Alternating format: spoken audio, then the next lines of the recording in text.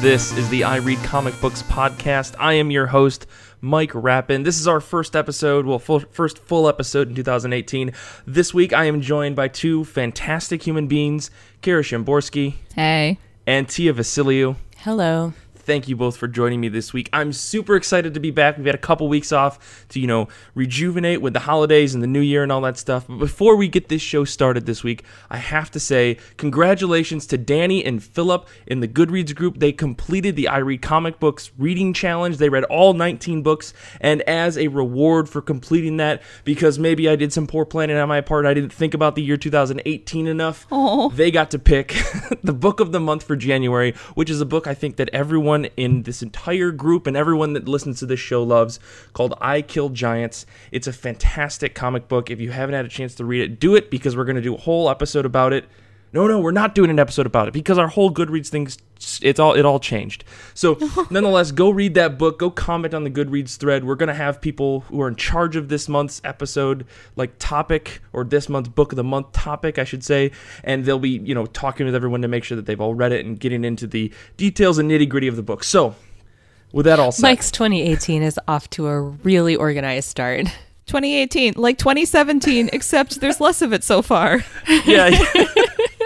All things considered, I feel like I'm doing much better at the beginning of this year than I did last year, despite those multiple flub ups on my part. So let me ask the question. One other thing, we got Kickstarter t-shirts that arrived in the mail at my house, stickers and pins. We've got these really cool enamel pins that are going out to all the Kickstarter backers. I've got like a billion things in a corner of my apartment, and I'm super excited to give those to people and hand them out to all the crew and the I Read Comic Book stuff. And we made special t-shirts for ourselves, which I can't wait to show off to everyone once we all have them. So it's so many cool things are happening this year. Emerald City Comic Con Q&A episodes, which are starting. We'll talk about all that after the break. But anyways, let me ask the question that we talk about and ask every single week. How have you been? How have comic books been? Let's start with you, Tia. Well, with wind chill, it's like negative 25 here. And oh my goodness. Oh my God. Yeah. Did you move to Greenland or something like that? That East Coast storm, man. Yeah, I'm in the right. Berkshires, so it's pretty cold. There's a lot of snow. We didn't lose power, so that was good. That can happen. Or the first winter I lived here, the pipes kept bursting when it got this cold. None of that's happened. Because, okay, listen, we're from Southern California, so we don't know the rules. Like, the first winter we lived here, we never shoveled our driveway, and then it just kept turning into ice and getting more snow on it. So what could we do at that point? So we did get our act together with the shoveling the snow, at least, and we turned the taps on and things. Right.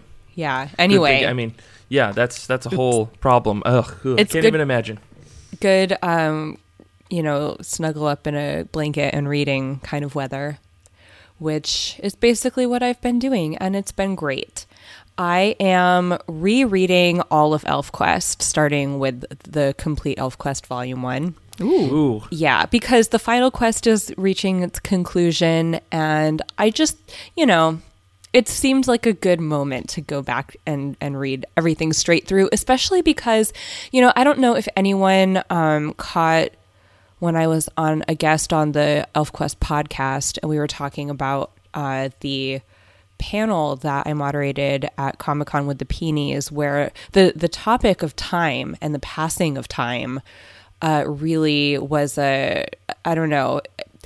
It was an interesting point that we discussed from a number of angles. And so ElfQuest is not really, it wasn't designed, I think, to be read straight through from the very, very first all the way up to the final quest that's in its conclusion now.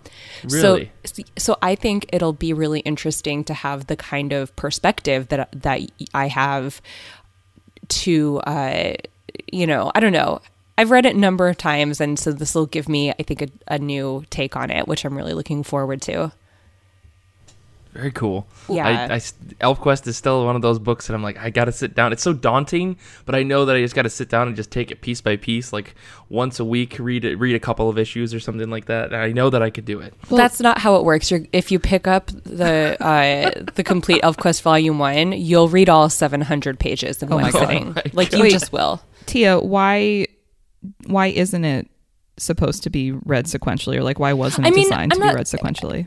Only because it's been around for 40 years, and I'm sure that the Peeny's, I don't know, approach or conception, like the story has changed a lot. The characters have changed a lot. Like the passing of time has been allowed to happen in the story, which I feel like in a lot of long running comics, they don't address the passing of time in the same kind of way, And like, it's not like Marvel superheroes where they're just like perpetually 25. You know what I mean? Like, mortality is real when people, and so, yeah, your characters grow and they change. Like characters that were little kids in the Final Quest, characters that weren't even born yet, they are adults with tribes of their own by the Final Quest. And I don't know, so I think that in the same way that you're not supposed to, you wouldn't expect to sit down and review your entire life in one sitting, right? Mm-hmm. Like you're like, so I think I kind of approach this in the same way, where it's like, this is a 40-year-old story that I'm going to sit down and read straight through. And I think that that's going to be a much different experience, and perhaps not the way that it was intended to be absorbed, Interesting. Because like you're getting it all at once, not just having like your memory of how reading it was. Exactly. I think that's going to be interesting.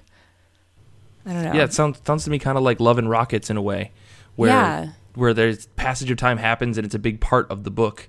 That's really cool. That's so cool. This was my first comic that I ever read when I was a kid. Mm-hmm. And so I think that's also going to be really different just to read it start to finish as an adult. I'm curious to see if my favorite characters will be the same, if my favorite, storylines will be the same, things like that. Mm-hmm. Mm-hmm. I mean, I've read it. I have read it a few times since, but not in a concerted, straight through way. And I'm not caught up on the Final Quest. So, yeah, that's my big winter comic reading endeavor. Look, if you like manga and if you like the story structure of manga, I think that you'll really dig ElfQuest, Mike. That's what I think you're the third person to tell me that, actually. We're not wrong. Yeah, I want to believe. So, I'm going to get there. I know that there's a big chunk of it online that you can read for free, so maybe I'll start there and then maybe go to the library and get the rest, or get this big compendium that you've got and maybe try to read through the whole thing. I think that they're also in Comixology Unlimited, some portions of them. Oh, snap. You have no excuse. None. No, I have no excuse, okay. Period. You will find a way, Mike. Yeah. I also caught up a little on some Image titles that came out this past December. Dark Fang #2 by Miles Gunther and Kelsey Shannon. So Dark Fang is this amazing sort of comedic horror vampire story with a really strong ecological anti-corporate message, which like I'm here for, frankly. Awesome. This is the story that we need in 2018. It's about a vampire named Vala who she was a fisherwoman and centuries ago, and she was transformed to a vampire, and she was kind of like a slave in this vampire's castle with his 3 brides, and she kills them and just like goes into the ocean to live. She's like, fuck you guys, I'm out. And she's happy under the sea with her sea friends for a while. And then there's an oil spill and it like ruins everything. So she comes out of the ocean to find out what the fuck. And she goes on this awesome killing spree where she compels these rich asshole dudes to give her all their money and then kill themselves, which teach me your ways. And so in issue 2, one of her fangs is turning black, and she's really concerned about this, and she's to find out why. So she goes to consult the severed, rotted heads of the 3 brides that she killed, and they kind of give her a lead, and it's amazing. And I'm just going to say out of context, and hopefully this will get you to read it, ladies, please don't go swimming naked in a pool of Jell-O. There's just stuff down there that is going to happen that's not good. Wow. Okay. But I actually, so two things. I get a really strong Only Lovers Left Alive vibe from the themes. Because, like, there was the, like, you know, the idea that human beings are poisoning the planet, like, that's a problem for vampires. And, but what's really different about this one is, it's interesting to directly associate the vampire, which is traditionally in literature posited as unnatural, with the actual earth. There's an oil spill, and now her fang is turning black, and I don't know. That's to me a divergence of traditional vampire lore that I find really interesting. And also, the aesthetic of this is like totally Disneyfied. Like, if you were getting Ariel vibes from my description of her living under the sea, like, yes, that's what this book looks like. It's really bright colors. It has a really sort of cartoonish animated vibe in the aesthetic, and but I love it. It kind of just, I don't know, it really draws the push and pull between the horror aspect and the comedy aspect. I love this book. So, Dark Fang. And then finally, I read Sleepless #1, which is, yes, Sarah Vaughan, Leila Del Duca, Alyssa Sala, and Darren Bennett. I fucking love this book so much. Apparently, by the noises Mike made, he does too. Yeah. I mean, yes. I'll let you take this. Go for it. Yeah, so it's a fantasy world. There's knights and princesses and evil uncles and court intrigue and murder and I think also maybe love, but like slow burn love, which is the best kind, and a really cute dog, cat, fox thing that, you know, everyone needs one of those. So Sarenic is a sleepless knight. We don't really know what's up with that. Like, is he dead? Is he a corpse? Is he a vampire? Why doesn't he sleep? He looks like he wants to die. There are really interesting, subtle visuals that associate him with these bodies in the tomb. And there's like symbols on his tunic that are also found in this tomb. So we don't really know what's up with this sleepless knight. But he guards the Lady Poppy, who's father, the king, has died, and her uncle is the new king, and he's shady as fuck. And someone tries to kill her, and of course, Sarenic guards her. And there's like a lot of references to like maybe they love each other. I hope they do. Anyway, if you like really. If you really wish that you could like Game of Thrones, but you can't get past how gross it is, I don't know. This might be for you. There's almost all the cast so far is people of color, but it's like set in a fantasy world. It's like high Renaissance aesthetic. It's just not all white people, which is great. You know, it's like, yes, thank you. There's literally no reason why you can believe in dragons and magic and necromancy, but only white people are there. Like, you know, like, because P.S., like, people of color are real. So, like, you don't even have to suspend your disbelief. They're right there. What I love about this, besides the story, is the clues that are in the artwork are so important. So it's the artwork isn't just illustrating the story. It's like really essential components of the story. So you have to have a very, I don't know, you have to pay attention. You have your visual literacy needs to be just as sharp as you're reading the dialogue. Absolutely. Yeah. That's me. I like that though when they have stories where it's like this, like comics is a visual medium. Like I like it better when there are stories where the art is adding something. So it's not just like, oh, you could take this art away and the prose would still hold up. I wonder if that's because Sarah Vaughan, who's the writer, I think she also is an artist. And, you know, Leila Del Duca is just so amazing. I love her aesthetic. I love her.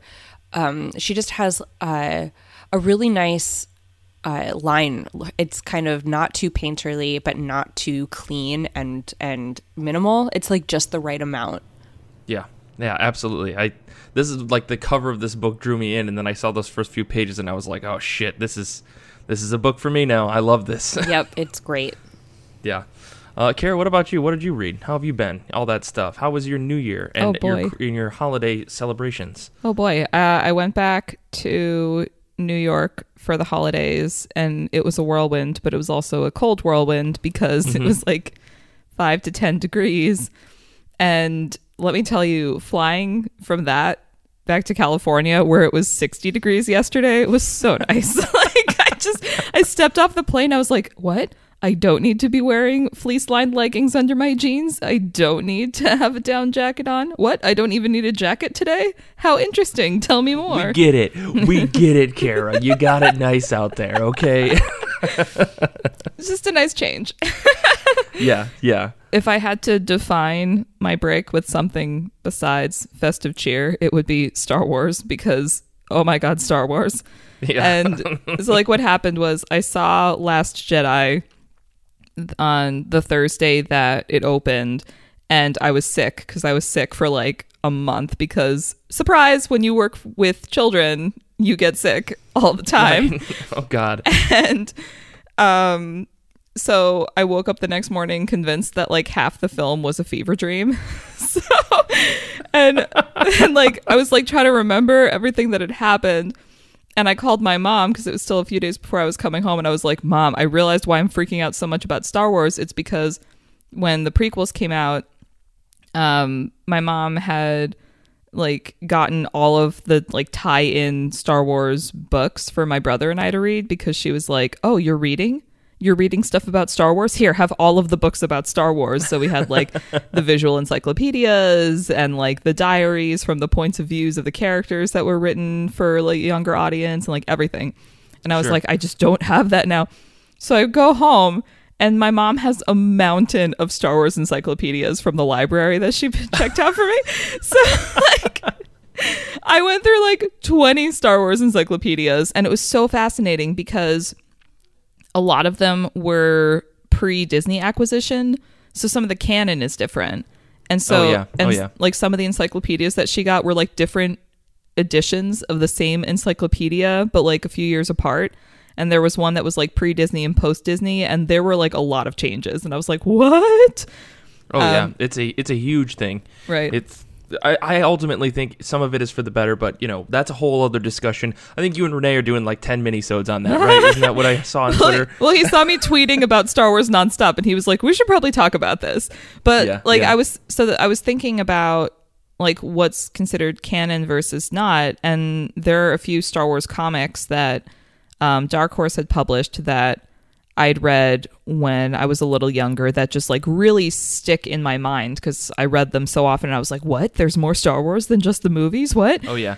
So I was thinking in particular about the Star Wars Tales series where it was like a different story in each issue just about stuff happening all over the Star Wars universe. Mm-hmm. And there are some stories in that first volume in particular that just because I read it so often when I was younger, I'm just like, no, like that happened. That's a thing. So like one of those stories was about Vader going to this like gorgeous, lush, like alien tropical planet to confront a Jedi Master who was still living. And I think this was written like prequels because I don't think they really mentioned Order 66 or anything like that. It was just like, no, like we're killing the Jedi. It wasn't like a systematic thing, but like we're still doing it. And the Jedi Master that he's facing is this like old, like very tall, very graceful old woman who's got her hair in these really ornate braids, and she's got this gorgeous like purple lightsaber, like I think before Mace Windu had one, and they're hipster purple lightsaber. Yeah. And so they're just like they're fighting, but they're also like kind of having a dialogue about like the life cycle of things, and there's all this like visual like symbolism with the subtlety of a brick to the face where it's like Vader touches things and they die and like this woman encourages life. But it was just like, I don't know, this was at a time when like the only woman in Star Wars was Princess Leia, and like if you wanted to count Mon Mothma, sure. So I remember like when I was younger reading this and being like, what? There's a lady Jedi Master? This is awesome. Why do you have to kill her? And there's another story in the Tales that always stuck with me. That was this little like couple page long comic where, in A New Hope, when it looks like Uncle Owen is going to go for that like red R4 unit instead of R2D2. Yeah. I know this story. I know this one. This and is he's great. got like a bad motivator. And so the story that they posited in Tales is that R4 unit was like a Jedi robot who like had a flash of the future if Luke took him instead of R2-D2, and so he like made his own motivator go bad and made himself blow up, knowing that what he was doing was right for the path that the Force wanted to take. And I always loved that. And so I like got really mad when I was reading through this pile of encyclopedias that my mom got from the library when they like had an entry about R4, and they said that what really happened was that R2-D2 disabled him like on the Jawa crawler. And I was like, that makes no sense. That means that R2 would have had to have gone through and like messed with every single droid like on that rig for this story to be plausible. Like, how dare you? Like, how does R2-D2 even know that these people are going to be looking for an astromech droid? Like, come on. What are you doing? It made less sense to me than R4 being a Jedi. And I just got so upset. But I did try to not just do Star Wars stuff because, oh my God, so much Star Wars. I read a Teenage Mutant Ninja Turtle comic that I hadn't read before. Nice. So I read Tales from the Teenage Mutant Ninja Turtles Volume 2. And it's a series of stories not written or drawn by Eastman and Laird, but done in that writing and art style of those early TMNT comics. And kind of like set between stories that canonly happened that they wrote in that original run, which is now referred to as like TMNT Classics or something. And I've read like some of the original Teenage Mutant Ninja Turtle comics. I actually have like a couple volumes of the classics that I think I'll probably read for that episode I'm going to do with Nick. And there are just like so many weird characters that you just didn't see on the TV shows. So I'm just like, wait, tell me more about this like time traveling lady that randomly pops in to say, hey guys, we're going to go stop this like evil magician that you banished to the Cretaceous period. And then they end up totally validating Teenage Mutant Ninja Turtles 3, by the way, but we won't go into that. And it's just like all this random stuff. So these tales were like a really fun way to like pop into those stories, but get like a little extra stuff going on. And it's just like, it's all so ridiculous.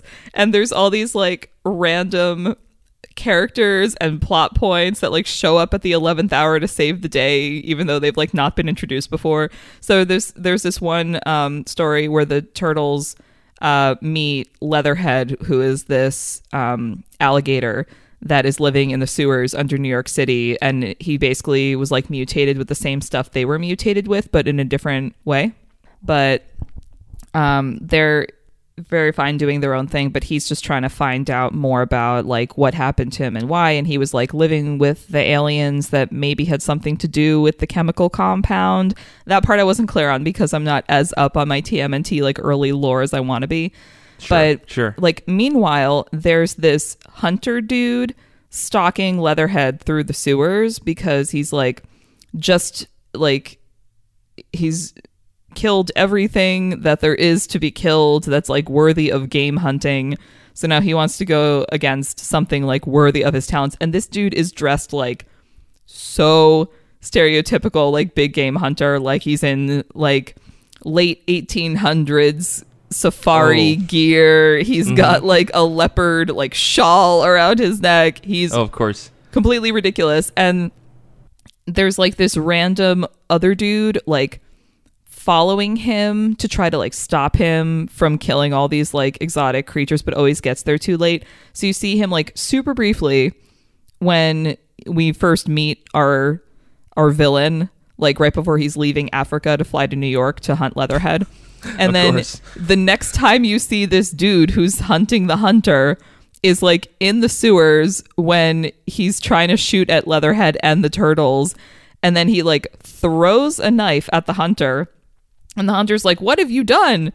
And the guy hunting him is like, it's not important that you know who I am. All you have to know is that I've just severed the tendon between your thumb and index finger that causes your trigger finger to fire. So your hunting days are over. And I was just like, what is happening? There's like no turtles in this story. Like, I'm so confused. And it was just interesting to go back to like this level of, I guess, storytelling simplicity where it's just like, and by the end of the episode, the bad guy's defeated. And this is also when the turtles were all wearing the same mask color. So they're all in like this reddish, orangish mask. And like the only way you can tell them apart is from their weapons, because like their attitudes hadn't fully like separated yet. And I was just like, this is so fascinating. This is not what I'm used to. Like, I'm used to like 90s and 2000s turtles. This is like 80s turtles right here. Yeah, I remember I've read a couple of those classic books, and it's wild stuff. Like the older stuff, I don't know how they convinced someone to make those into movies and TV shows, but it apparently worked. Right? Like something about that. There's this one part that like really bothered me though. It's like at the start of this crazy time travel adventure that they're doing, and they're like, and the like time travel lady's like, April, do you want to come too? Because she's in the van with the turtles, and she was just like, no, it's fine. Somebody has to make Master Splinter his sashimi. And I was like, what? What? No, girl. What? Who are you? And what have you done with April O'Neil? Like, come on. Oh boy. It like really bothered me. Understandable. That's so not April O'Neil. Wowzer.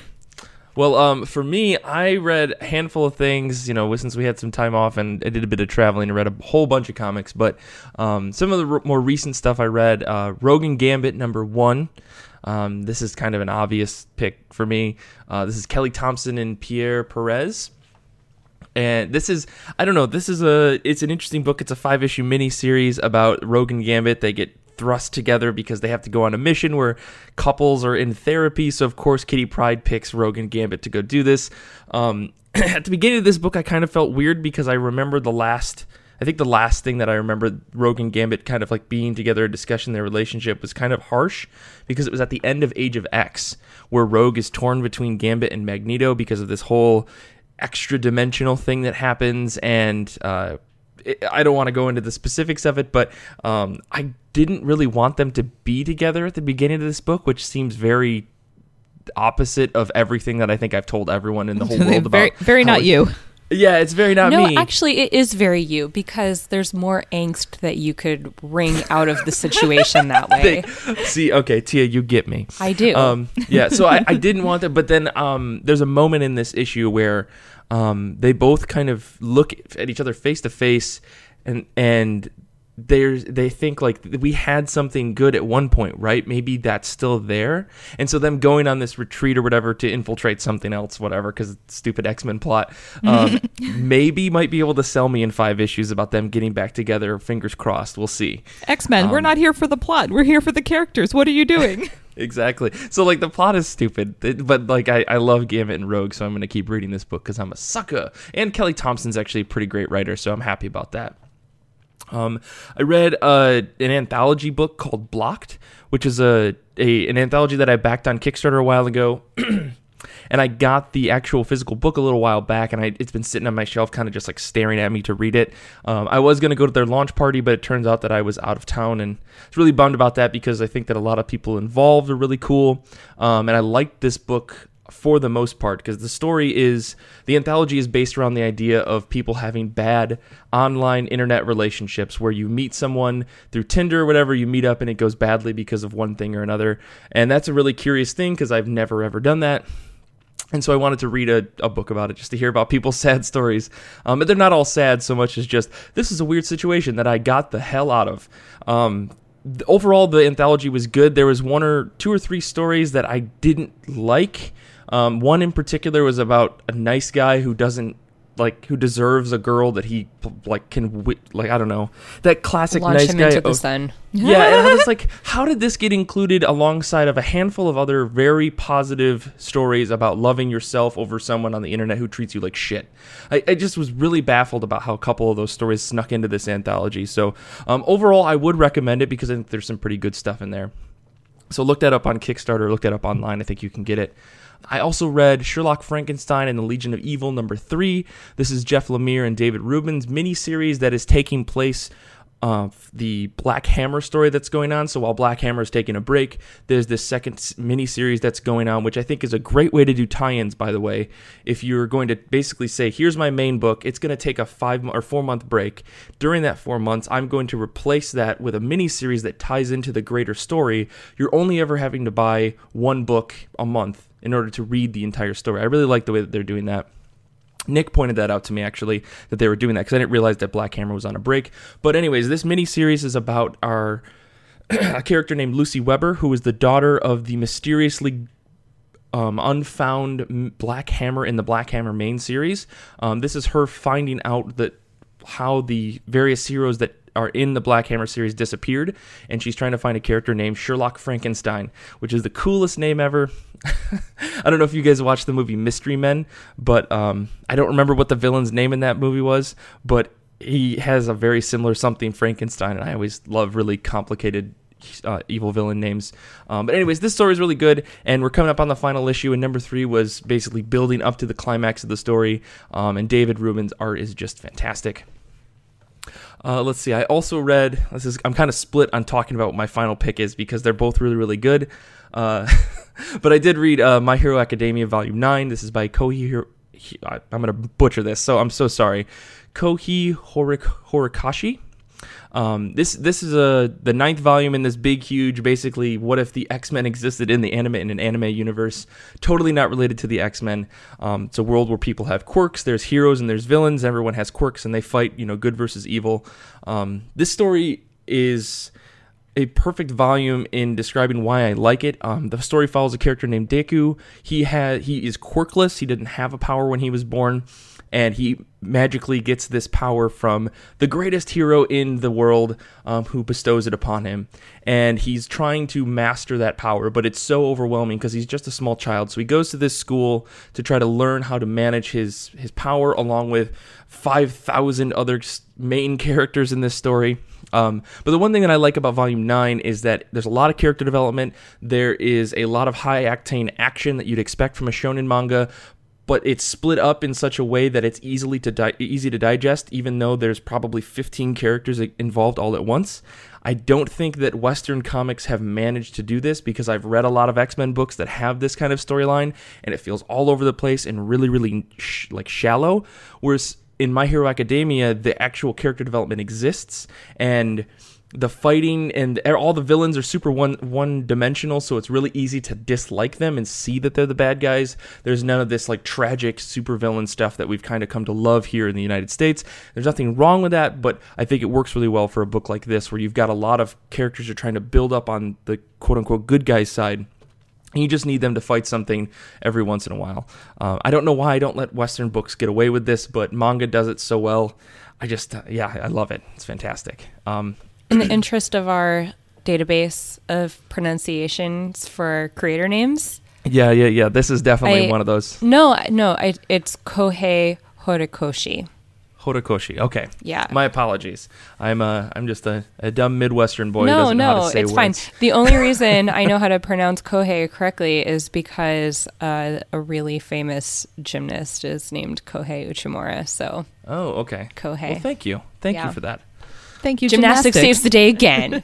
Yeah, thank you, Gymnastics. Finally, this is a book that I think will surprise no one, is my masterful What Did I Read This Week super top forever pick. This is X-Men Grand Design numbers 1 and 2. In the time since we've been off, the first 2 issues of this series have been out, and all my notes say is because I don't know really what to say about this book. It's the greatest note, though. It really is. The thing about this book is there's so many things that are done right about it. It's super detailed. The art is absolutely precise and perfect. Like every single panel, you can tell that Ed Piskor, who's the writer and artist on this book, you can tell he's taken his time with every single panel. It's unbelievable. Like the work he's done on Hip Hop Family Tree has been stupendous. And I don't want to discredit it at all, but I think that this may be some of the best work he's ever done. And by and large, this is one of the best X-Men books I've ever read. To document all of the history and have it all make sense, and just kind of I don't know, smooth over those rough edges that really kind of don't, like, you can lose yourself in when you're reading the single issues. Like, I think once this whole X-Men Grand Design series is done, it's going to be told in blocks of 2 over 6 issues. I'm going to buy this for anyone who ever says they want to get into the X-Men, because it really, like, clears up so many things you need to know about the origins and the weirdness that goes into the X-Men. And there are some, like, in issue 2 in specific, there were so many panels that I just wanted to, like, screen cap and, like, print out and put on my wall because they're so perfect. It's just all the original X-Men. The first 2 issues cover, I think, the first 60 issues of X-Men, plus a lot of flashback stuff gets put into the regular timeline, so you can kind of see how David Haller, a character also known as Legion, shows up in the past from the future, like, because of Age of Apocalypse and that stupidity. Oh my God, so that entire sentence makes me want to die. I know. So that whole scene of Professor Xavier and Magneto meeting at this I don't want to say insane asylum. It's a psychiatric treatment center. It plays into the story that never actually showed up in the original printings of the book, but showed up later in Age of Apocalypse as a flashback. So they put all of that in there to later set up bigger stories. And there's one thing that Piskor does that is, I can't say that I know of any other, I guess, biographical type writers have done, is he has this way with words and panels and things that just kind of makes you feel at ease about a lot of information coming at you at once. Like these X-Men Grand Design books are huge. They are huge fat books, and they cost $6, and it's an unbelievable price point, but I think for the quality of comic that you're getting, it is worth every single penny. And I'm so excited to buy this over and over and over again in hardcovers, and then in omnibus, and then so on and so forth. It's that good of a comic book. And if you haven't seen these and you can't get these, like, wait for a sale, get this book. It's seriously some of the best comic books you can read right now. So I could go on and on about that. It's so fucking good. I'm blown away by how good this book is. But anyways, I will stop my rambling. We can move on. Comic books are coming out on January 10th, 2017. What are you both excited for? Tia, let's start with you again. I'm excited for Sleepless #2, obviously. Yeah. having read and loved #1. Please see my take on #1 from about, 15 minutes ago. Yeah. Oh, cool. Well, Kara, I mean, unless there's anything you want to say about issue 2, Kara, what are you excited for? I really love Hellboy books, but since I got into them by reading trades, I'm just very comfortable waiting for trades for them. Like, I got to a point where I realized I was totally caught up and could, like, start reading monthly books and, like, be current, and then I was like, why? When it's so much more satisfying as, like, a full story. So Hellboy and BPRD 1954, the trade is coming out this week, so I'm like, yes, new trade, give it to me. So is that the book that has the really beautiful Paulo Rivera cover? Or am I thinking of something? I might be thinking of a different trade. I don't know. All I know is that I just generally love most Hellboy stories, so just having more, I'm like, yes, pleasant, give it to me. That's great. How about you, Mike? For me this week, I'm excited for Descender Volume 5, Rise of the Robots. This is Jeff Lemire and Dustin Nguyen. Holy smokes. I mean, Descender is probably one of the better Image books that's been coming out for a while. Dustin Nguyen's art is unparalleled out there, and Descender is a fantastically beautiful book that has an amazing story about a robot. I think we've talked about this book a lot on this show, so I don't want to go into, like, the whole origin or whatever, but this volume it's kind of a big, huge moment in the story, given the title, if I remembered how the end of Volume 4 ended. And again, to your point, Kara, I think this book reads really well in trade as well, so I did get caught up, I think, after Volume 2, and I told myself, no, I loved reading it in trade, I'm just going to keep reading it in trade, and that is, like, for this book, it's probably one of the better ways to do it, because I don't know how I would deal with the tension month to month. I would be clawing out my eyes waiting for it. Better to wait a few months and then be able to read a whole chunk of material. Exactly.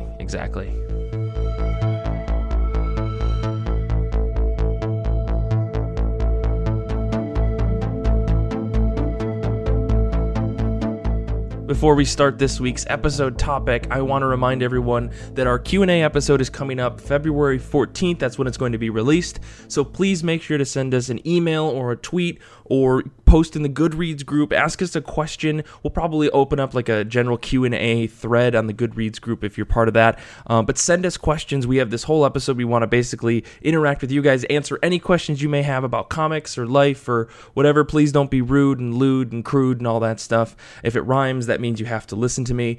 That's the spell I'm casting on you from this podcast. So with all that said, please send us questions. We really want to interact with you guys and talk about comic books with people.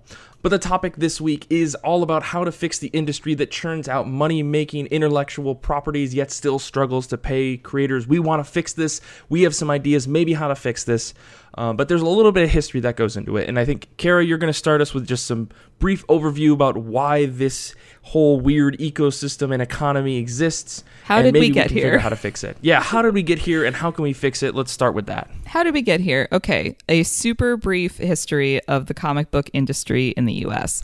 So comic books as a medium start in the late 1930s, early 1940s, coming out of the serial pulp tradition of sensationalist, cheap novels that are super accessible for everyone, and kind of coming out of some there have been cartoons drawn for hundreds of years, and that being turned into a sequential piece that may have gone on for pages was something new to the early 20th century in America, right, as well as Europe. So in America during World War II, there were comics everywhere. Kids couldn't get enough of comics. The war was on. Patriotic heroes like Captain America really caught the public imagination. Wonder Woman caught the public imagination. And then in the 1950s, when you're more in the Cold War and people are started to be suspected of being communists and everyone's in a little bit of more of a fear-based atmosphere, Dr. Frederick Wertham comes in, writes The Seduction of the Innocent, which is published in 1954, basically saying that comic books are corrupting the youth of America and making them violent homosexuals. And it gets to a point where Congress is doing hearings about this topic to see if there should be some kind of regulatory commission for comic books, because up until then they had none. And there was just if you want to pick an awkward death knell for comics regulation, people who are against that, it's probably when I think the editor or publisher for EC Comics was called to the stand, and they were like, oh, so you defend the comics that you're publishing as being acceptable for children and wholesome and reasonable? And he was like, yeah. And they were like, well, how about this one? And they show this cover from a recent EC Comics issue where someone's holding up a bloody head with the eyes rolling back and the blood dripping out of the head, and he was just oh. So yeah, so that decade, comics got this terrible reputation that they never really quite recovered from.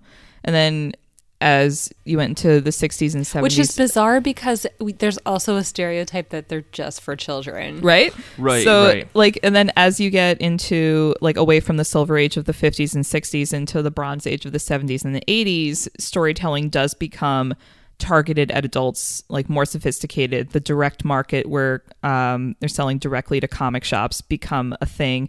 And then in the 90s, the distribution apparatus kind of explodes because there was this huge speculatory market in comics kind of around the Death of Superman storyline, when all of a sudden publishers started doing more crazy covers and variants and everything's a collector's item, and everyone was buying comics and then nobody was buying comics, and a lot of shops folded, and Diamond Distributors became the monopoly of comics distribution apparatus in the US by buying up basically all of their smaller competitors that folded after this kind of speculatory bubble burst.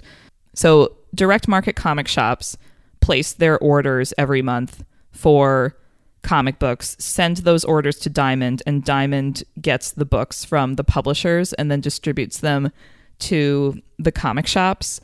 If the comic shops fail to sell their books, they can't return them. They have to swallow the profits. So comic shop owners usually have pretty lean margins of what they will buy and what they will take a chance on. And since pre-orders have to go out 3 months in advance, if a new book isn't doing well within the first few months, it's possible it will fold because of this weird pre-order system that exists. And because of the direct market, you really don't see comic books anywhere but specialty comic shops at this point. So it's this weird insular market that is run by a few specific companies and then lots of indie people kind of scrabbling to get in at the edges. And that is where we're at with comics on a grand industrial scale at the moment. And then of course DC and Marvel are owned by conglomerates at this point, and we can kind of get into the nitty-gritty from here.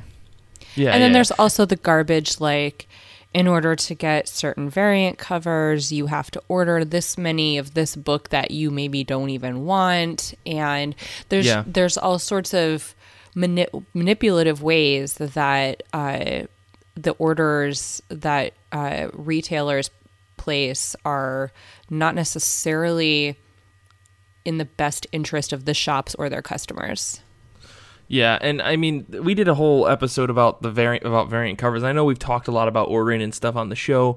I think we did an episode all about pull lists that goes pretty in detail about all of that stuff. So if you want to actually get some of the real nitty-gritty about how all that works, check out those episodes. And I know that one thing that Kira, I don't think you mentioned was about the whole ownership of intellectual properties, which is a big thing coming out of the 60s and 70s and 80s, and so on and so forth. And even to this day, we still kind of struggle with some of that, where when you're working for the big two, whoever's credited with the creation of something tends to be the person that potentially could make the most money out of it. But there was huge disputes, and there still are. I think one of the biggest ones was some Neil Gaiman and Todd McFarlane feudal stuff that happened with Angela and a bunch of other characters. But this whole thing started in the 70s, where Jack Kirby wanted credit for a lot of the work that he had done. And I don't want to say that Jack Kirby was the only person, because he's not, but he's the one that I'm the most familiar with. And he wanted credit for some of the creators so that his family could potentially make some money off of the naming and of all these major characters that Marvel is making a ton of money out of, but he was getting nothing for, which is why you see every single person who works for Marvel or DC, they're all work for hire, so that basically they sign a contract that says anything you create here is ours, we own it, the end, that's it, which is kind of a strange thing, because in a lot of other media types, like when you are the creator or you're the person whose name is on the credits, you typically are making some money for that. But comics is still this weird thing where comic book creators are creating these characters that people fall in love with, and then they get made into movies and action figures and television shows and everything else, and all of the money goes directly to the creating company, not to the creator themselves, because of these types of contracts. And so we're running into this problem more and more, and we have been, I think, for the last decade. What are we on, movie 21 of the Marvel Cinematic Universe? And when you come back to it and you think about who's being credited for all of the creation of storylines and stuff like that, you see some names in there. When you look at Captain America's Winter Soldier, you see based on the stories by Ed Brubaker and Sean Phillips. Now, we don't know the specifics. I don't know the specifics, I should say. But are Brubaker and Phillips getting any extra kickback for that? Likely not. Likely they went in, they were work for hire, they created this story, and then Marvel made a movie off of it, and they reaped the benefits for it. Which is really bizarre, because that's just not how media works nowadays. You know, if your name goes on something, you should be getting paid for it. That's the American way, in a weird way. Yeah, I mean, you know, not to bring everything back to Star Wars, but it's like how when George Lucas was doing A New Hope and he agreed to do it for the merchandising benefits, he got paid for his idea. And yeah. And that's just not really something you're going to see in at least mainstream comics. Yeah, not if you're working for the big two, at least. And even then, I don't know how that works with, say, Boom Studios or Dark Horse, where you're creating characters within an existing IP versus creating unique, brand new characters for yourself. If, say, for The End of the Fucking World, that's a comic book TV show that just got picked up. We were talking about that in the break. Tia, I'm going to watch it, I promise. Charles Forsman is probably reaping the benefits of that. Netflix probably paid him a nice check to make the show, and then based on viewership or however Netflix calculates their profit margins, he's probably making some money off of that. And I think that's awesome. Like, he totally deserves it. That's his creation. I'm actually kind of confused about how that show was created, because I think that it originally aired on Channel 4 in the UK. Did it really? Yeah. Oh, see, I didn't know that. So okay. I noticed would that it was being everyone's called British. a Netflix original, but I'm like, yeah. Well, see, it's funny because Archie, Riverdale is broadcast on Netflix in Canada, but not in the United States because we have CW. But Yeah, they're- And they Chilling call it a Adventures is Netflix going to be original. Netflix. Yeah, they're broadcasting it Right. in the UK too, and so people are like, "Oh, it's the Netflix show." I'm like, "No, it's CW. It's so Yeah. CW it hurts." Yeah. So it's interesting to see, to see creators who are the creators of these huge properties and these huge things, probably not getting any kind of kickback, or maybe in the case of someone like Rob Liefeld, he probably dictated something because he was still at Marvel when he created Deadpool. He probably dictated something to say, hey, any merch, any kind of stuff, like, he probably gets something out of that. Because in the 90s, the early 90s, when the creators of Image broke off from the big two to go create their own company, the biggest reason why they left was they weren't getting their due for all the things that they were doing. They didn't think they were getting paid enough.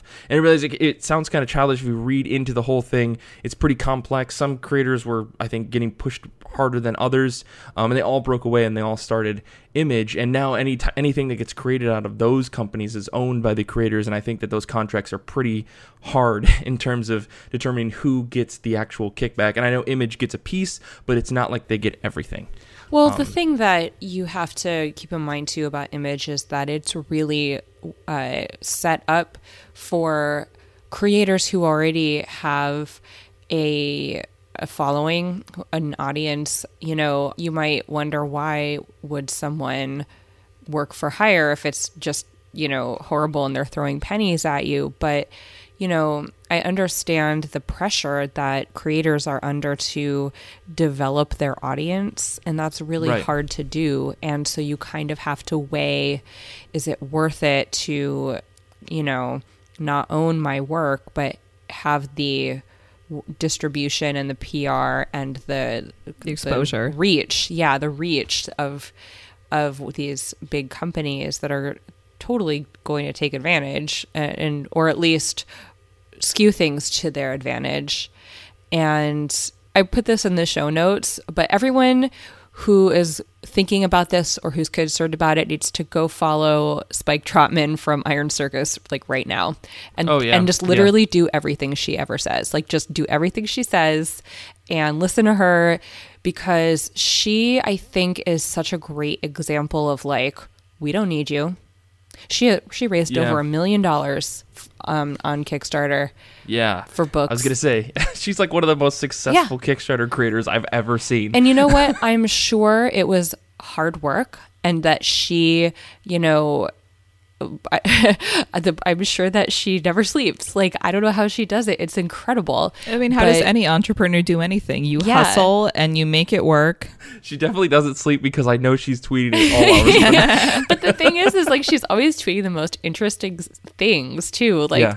I don't know. She follows Spike Trotman. Anyway, now we have Kickstarter and we have social media, and there are ways of developing your audience and developing your brand and your intellectual properties outside of the big two and the sort of diamond distribution to direct market model.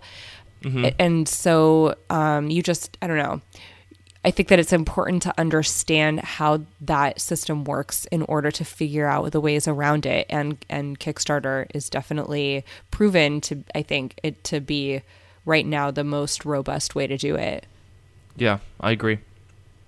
Because part of the problem too with stuff like Image is it's all well and good to say, oh, my idea is brilliant and it's going to be a hit.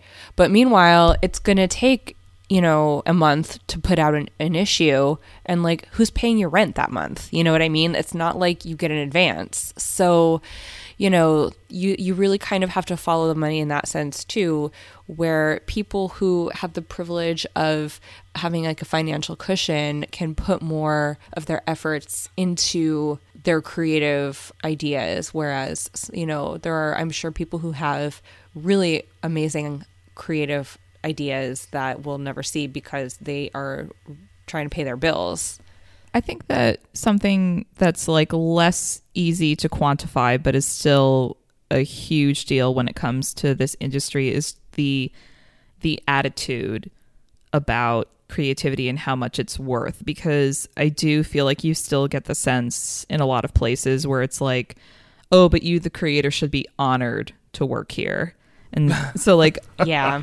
And like you see versions of that on like publisher level stuff, but you also see that on like scammier lower level stuff where people are like, oh, well, you should draw my idea because it's a great idea. Like, I can't pay you for your art, but like you should just do it because it's great exposure for you. Yeah. Like, that's so ubiquitous and so gross. And that attitude is, I think, something that's keeping the industry down because people are devaluing their work on like a mass scale. And then it becomes the situation where the work that gets made is the work that has money behind it. And that's never in anyone's best interest except the person with the money. And so if you want to change this, like, there are things that individuals can do to change this, which is support artists directly. So find the creators that you love and support their Patreon, support their Kickstarter, write reviews for their creator-owned books, like, be part of building their audience, retweet their work when they put it on Twitter, or I don't know, just like that. That's a thing you can do that doesn't even cost you anything. But really, like, if you want to support creators and help them make work that is original and fresh, and I hate to use the word authentic, but like that isn't being driven by corporate metrics, then you need to support them. Like, the money has to come from somewhere, and like it needs to come from the audience if that's what the audience wants. I think that's the only way we're ever going to send the message. I mean, look at Marvel just canceled all of the books with female leads and people, a lot of books with people of color, and like, you know, they've got their Black Panther books still going because I guess the movie's coming out. It would be my cynical like reasoning for that, but I just feel like, I mean, that's a pretty good book too. Well, no, of course, like, but I don't want to discredit it like that. So was Hawkeye, you know. Sure. Like, I don't think that a book being good is really what they're looking at. They're looking at numbers. And I just feel like if you want to take control over the books that are available to you and the work that's available to you, then, you know, cut out the middleman and just support the creators directly. Yeah. I mean, there's a handful of creators that do have like Patreons and do Kickstarters independent of their big two work. And I think that that's something you should definitely look out for. And I was going to say we should also make sure to mention Drip, but that sounds really fucking weird to say without any context. I know. Because Drip is the Kickstarter equivalent of Patreon that apparently is pretty cool. I know that Spike is on that, I think she said. Yeah. And it's supposedly it's going to be a new big thing, and it doesn't matter where you go to support the creator. It's the fact that you are supporting them. And in the one thing to say about that is, sure, you're not going to end up in a situation where your books are going to be $2.99 an issue. They're probably going to be closer to $3.99 or $4.99, but those books are typically longer, they're typically higher quality, and when you back them at certain levels in Kickstarter or Patreon or whatever, you do get a lot of extras. You'll get free stickers, you get a lot of free extra little things, paraphernalia that goes along with those books because you're helping someone in a way that they are directly seeing your influence. You're like Tia said, you're going directly to the creator, and that makes all the difference. The one other thing to say with as far as writing reviews is think about all the independent books that you've purchased that maybe were like one-off, and you're like, oh, this sounds interesting, or we recommended on this show something that's like a Comixology submit, or we say go to this Kickstarter or go to pick up this small book from this indie publisher. Chances are you're the only person writing that review. You're getting a very, very close direct influence on that creator by rating it a 4-star or a 5-star or whatever. Your influence can be like huge if you actually take the time to do it. So don't think that, oh, you don't need to write that review or even just click that 4 or 5-star rating. You totally should. And that goes for this podcast too. But I'm not talking about the podcast. I mean, but that's all I wanted to say about that as well. I wonder what the impact is here of the monthly floppy model that American comics seem to be entrenched in versus a bande dessinée or original graphic novel format. I don't know. I just when I think about the way so if you want to get like really really socialist about it, let's do tear it. the whole system down, Tia. This is the We Read Comic Books podcast. One of the ways that people are kept sort of trapped in the system is where they don't own their labor, is when they don't have time or bandwidth to create things outside of that system. So like if you're like trapped in a monthly system where you're an artist and you've got to make your deadlines and like every month you're working on this Marvel book, then when are you making your original graphic novel? You know? So I don't know. And this, I feel like we're if you like X-Men, fine. Like, great. I'm not attacking. I'm not judging you, Mike. It's okay. You're crying. I'm crying. It's fine. It's fine.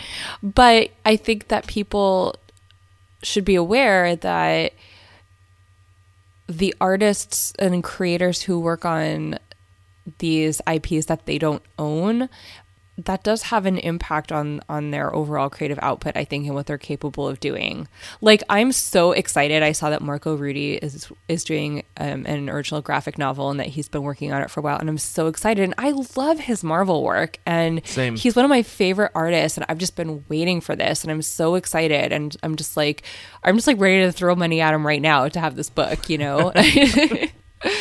But I don't think that he ever could have made it if he was still on a monthly Marvel book.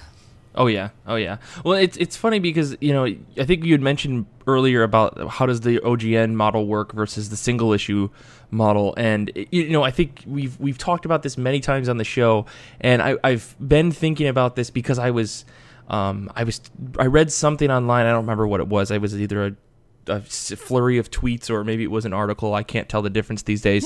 But you know, somebody was talking about this and how they brought up Nimona, which is like a perfect example of how it's all about orientation of your book, like where you place your book based on how well it sells. And Nimona as a book sells incredibly well. I think it won some awards, and it was marketed as a young adult book versus an actual comic book, even though, in my opinion, Nimona is a comic book. That's an OGN right there.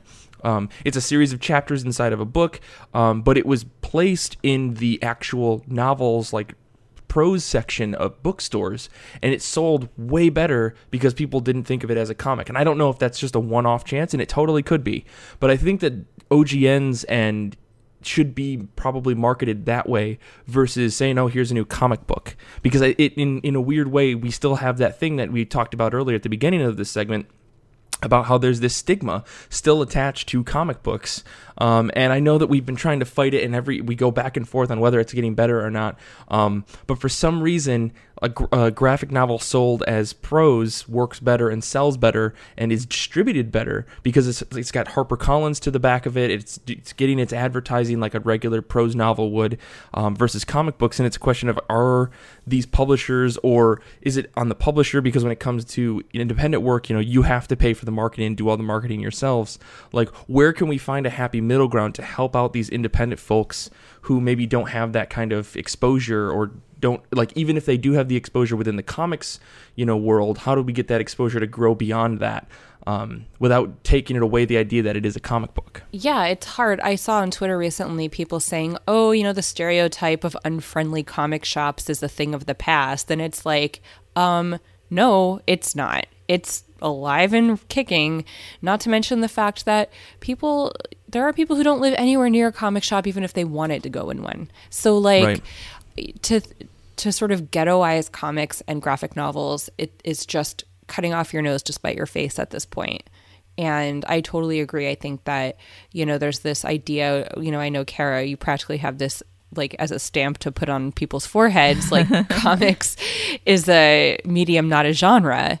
And yeah, it's like, hey, if you are an indie creator and you it would just, I don't know, it would be great to be able to have your book in places where A, people can access it, and B, where it has context for what is in it. And I think that bookstores do a better job of that than comic shops in a lot of cases.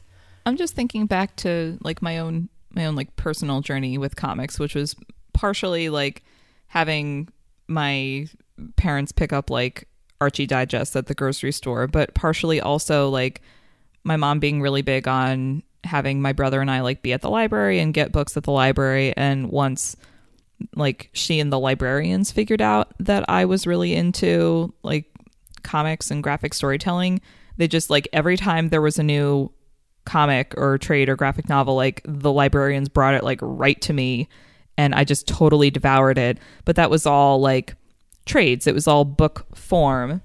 And oh my god, every comic book in my local library is classified as young adult, and I was looking at the very, very sad 2 shelves of graphic novels that they have in the young adult section, and they are so not young adult. Like there are many books there that I'm like, this is not for children. Hello. So yeah, it's such a weird thing still. Yeah, and then I remember like when I started going to a comic shop, like I had to look up where one was. Like I had to go out of my way to find it, and then when I got there, I had to basically become a scholar of DC Comics to understand what the hell was going on in Teen Titans. And it was like you had to work at it. And you shouldn't have to work at it. Like, what the heck is that? That's like so many barriers for entry right there.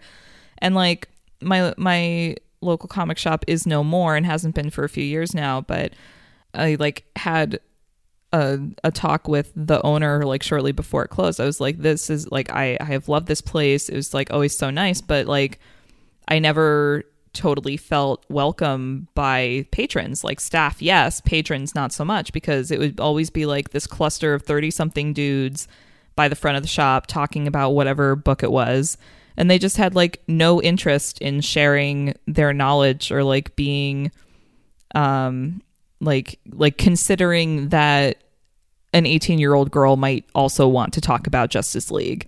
Like, so I just never really felt like I was in, like, if the shop was like empty or like 1 or 2 other people or just like me and my friend hanging out, it was like great. But I always like, and I got to a point where I went there for like a decade, so I like felt comfortable, but I didn't like, it was just because my stubbornness that I kept going. Like, it wasn't because people went out of their way to be like, oh my god, you want to love comics, have you tried this, da da da. I had 2 conversations that I can remember with other patrons of the shop the whole 10 years I was there, who like went out of their way to be like, oh, do you like this? You might also like this. But aside from that, it was just like, oh, like, what's a girl doing here?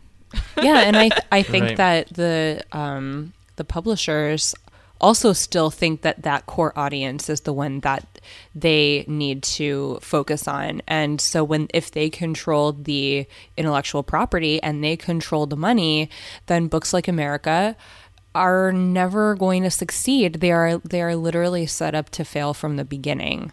And that's so upsetting, because there are plenty of Big Two books that I would love to read, but I just feel like they don't want me to read them. Mm-hmm. And I'm tired of feeling that way. This is why I felt like it was such a huge need for Christmas. This is slightly tangential, but like for Christmas, my nephew, you know, he's into like the Avengers, and he loves the Avengers, and he loves the Hulk and all this stuff. But so for Christmas, I was like, well, I want to get him a comic book because I'm going to be that uncle. And so I decided to I went online and I found like what are some of the best, like highly reviewed, like children's young adult, like my nephew's 7.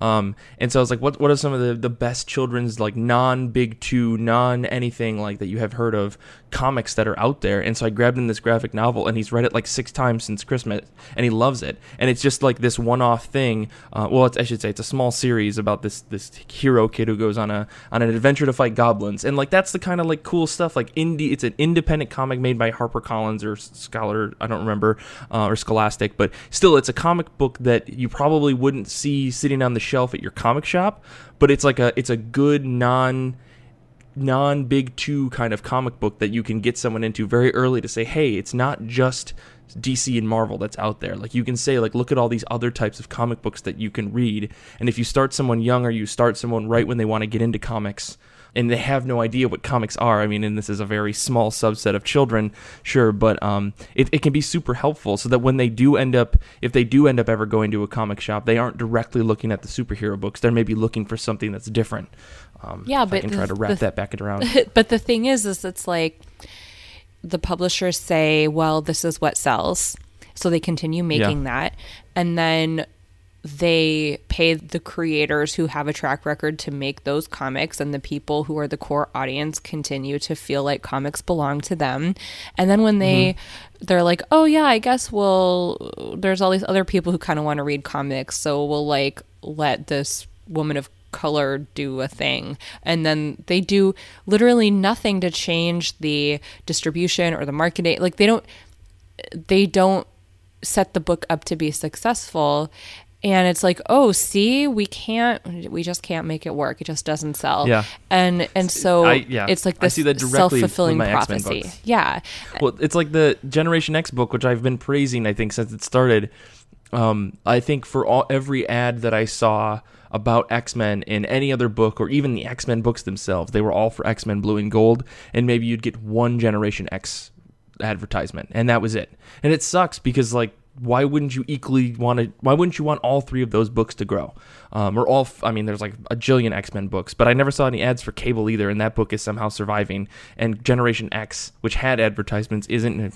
Why wouldn't you advertise it to people who are not already reading X-Men books, is my point. That's what I'm getting also, at. And like, creators who could do something new and interesting and different, they don't get the track record, and then that makes it harder for them to approach Image with their indie pitch. You know what I mean? Right. So it actually becomes this domino effect where it really, I think this gets back to the heart of the question, like, why can we make these money-making IPs, but we can't pay creators?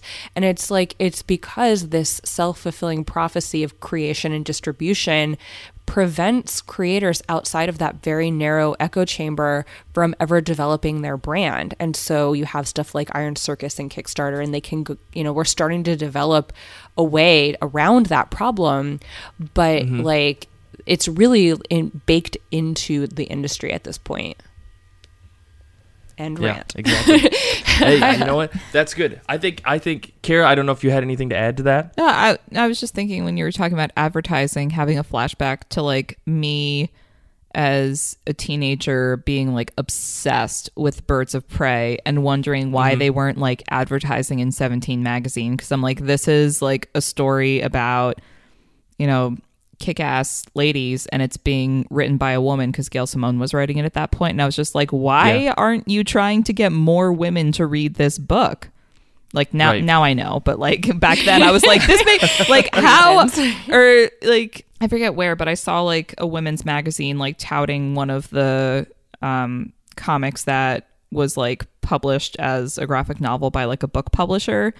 And I got so excited because I was just like, yes, this is exactly what I'm talking about. Like, expand your audience and like make stuff that's like, not being totally horrible towards other people. Like, make stuff that people want to read, Right.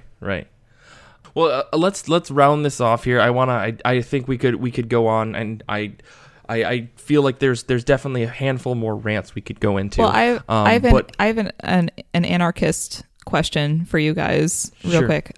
What do you think would happen if we just said, like, if like we were in charge? All right, pretend for a minute that we're in charge of all of comics. Oh no. If we just we're in charge of all of comics, and we say, you know what, the direct market makes absolutely no sense, and we're going to move to a trades only publication cycle like they do in France. That would be awesome. Let's do it. Oh boy.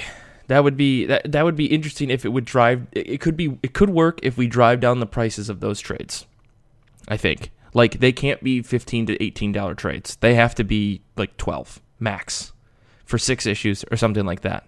That would be the only way I think it would work. But I think that could work because graphic novel sales go up every year. Well, graphic novel and collected editions, I should say, go up every single year, and single market, direct market, single issues stay about the same. I think bande dessinée are typically around 48 pages, so that would be about 5 issues of a floppy collection. So that kind of checks out at around $12, unless you're Marvel. Yeah, for some reason. Yeah. I mean, but if we think of non-big 2 financed trades or collected editions, right? Like those usually stick between 10 and 15, right? So if we stick to that model, I think it could work. And that's why that's where Image has seen its success. So obviously it works to a certain extent. Well, because they do like the first volume in a series is generally like $10, and then after that the price goes up a little bit, but it's like that for bigger books they do, right? Yeah, and like that first issue is like the hook, like we want you to try this thing, here's your incentive, right? Okay, but imagine that you paid $3.99 for 5 issues. I mean, it's like if you have that instead of floppies, you're not, you know what I mean? Like the people who would be buying the floppies are now buying the trades, and the people who trade weight are buying the trades. Yeah, I don't know. I just think like that should be something to be considered, because every single time, and I try so many times to like get my non-comics friends into comics, or at least to like find a comic that they like so that they can get a glimpse into like the stuff that I enjoy. And I always just have to explain why they have to wait to find out what happens next. And like when every single time I find myself like trying to explain the distribution model, I'm like, this is so dumb. Like, why are we still doing this? You know what though? Fantagraphics, like Drawn and Quarterly, there's a ton of publishers that don't do monthly floppies, and those tend to speak to the people who are not, think that they're not comics people more than the big 2 or even Image.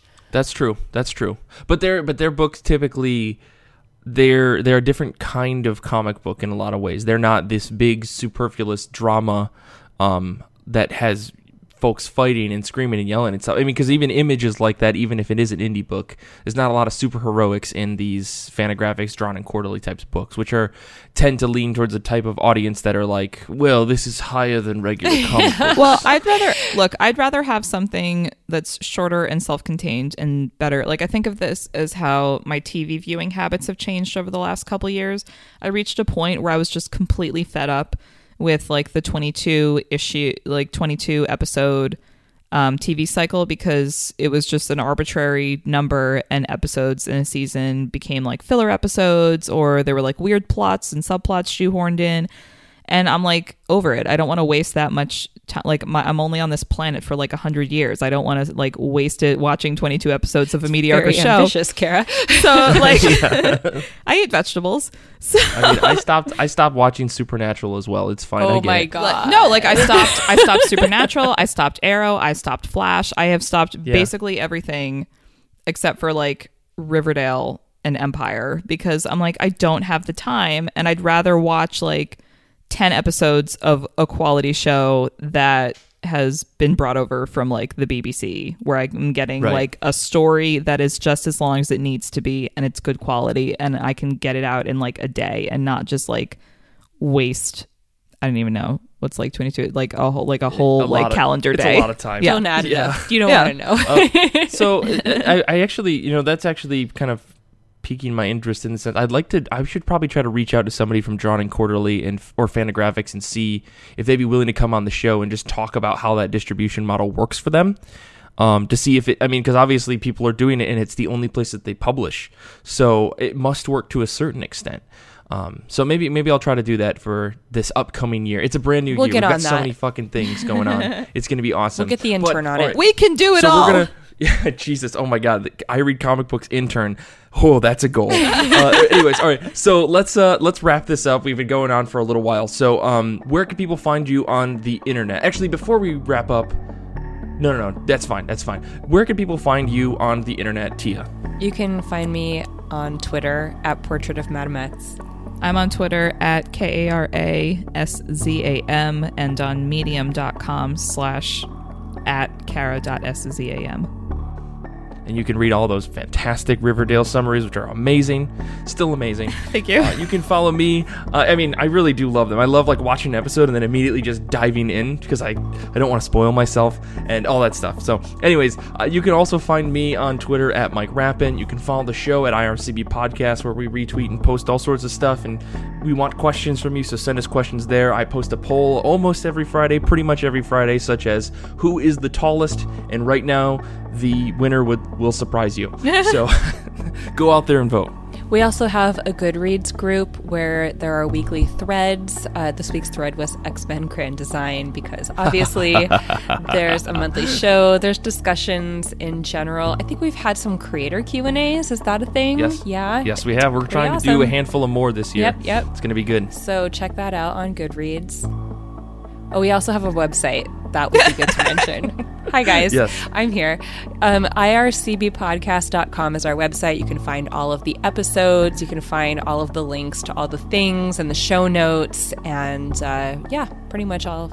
That's where our creator pronunciation glossary is, right? Oh, yes. Yes, it is. Yes, it is. There is a page that has a list of all of our creators and how to pronounce their names. We're adding to that constantly. If you think of any that you know that are commonly mispronounced, or if you have a question and you want us to find out how to pronounce someone's name, or if you're a creator and you're like, please stop saying my name wrong, just hit us up. Yes. It's okay. It's nothing to feel ashamed about. I mean, Kanye West had to even say in one of his songs how to pronounce his name early in his career because no one knew. Yeah. You too can be the Kanye of comics and have your name pronounced correctly. Please rate, subscribe, and tell your friends about our show. And you can email us at ircb@destroythecyb.org. If you take that dot out, it becomes Destroy the Cyborg, if that helps you with your spelling. And we have a Q&A episode coming up February 14th.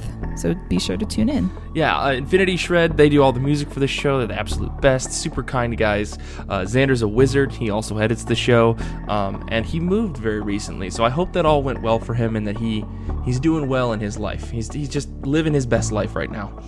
Finally, I want to say thank you to everyone for listening. Thank you. You are fantastic. Kickstarter stuff is going out if you're a Kickstarter backer. Get ready for your shirts and your pins and all the cool stuff that I'm just going to smash together in a bag and send over to you. Gently. So, thank you so much for listening. Yeah. Thank you. And I think that's what we're going to call it this week. So thanks for listening.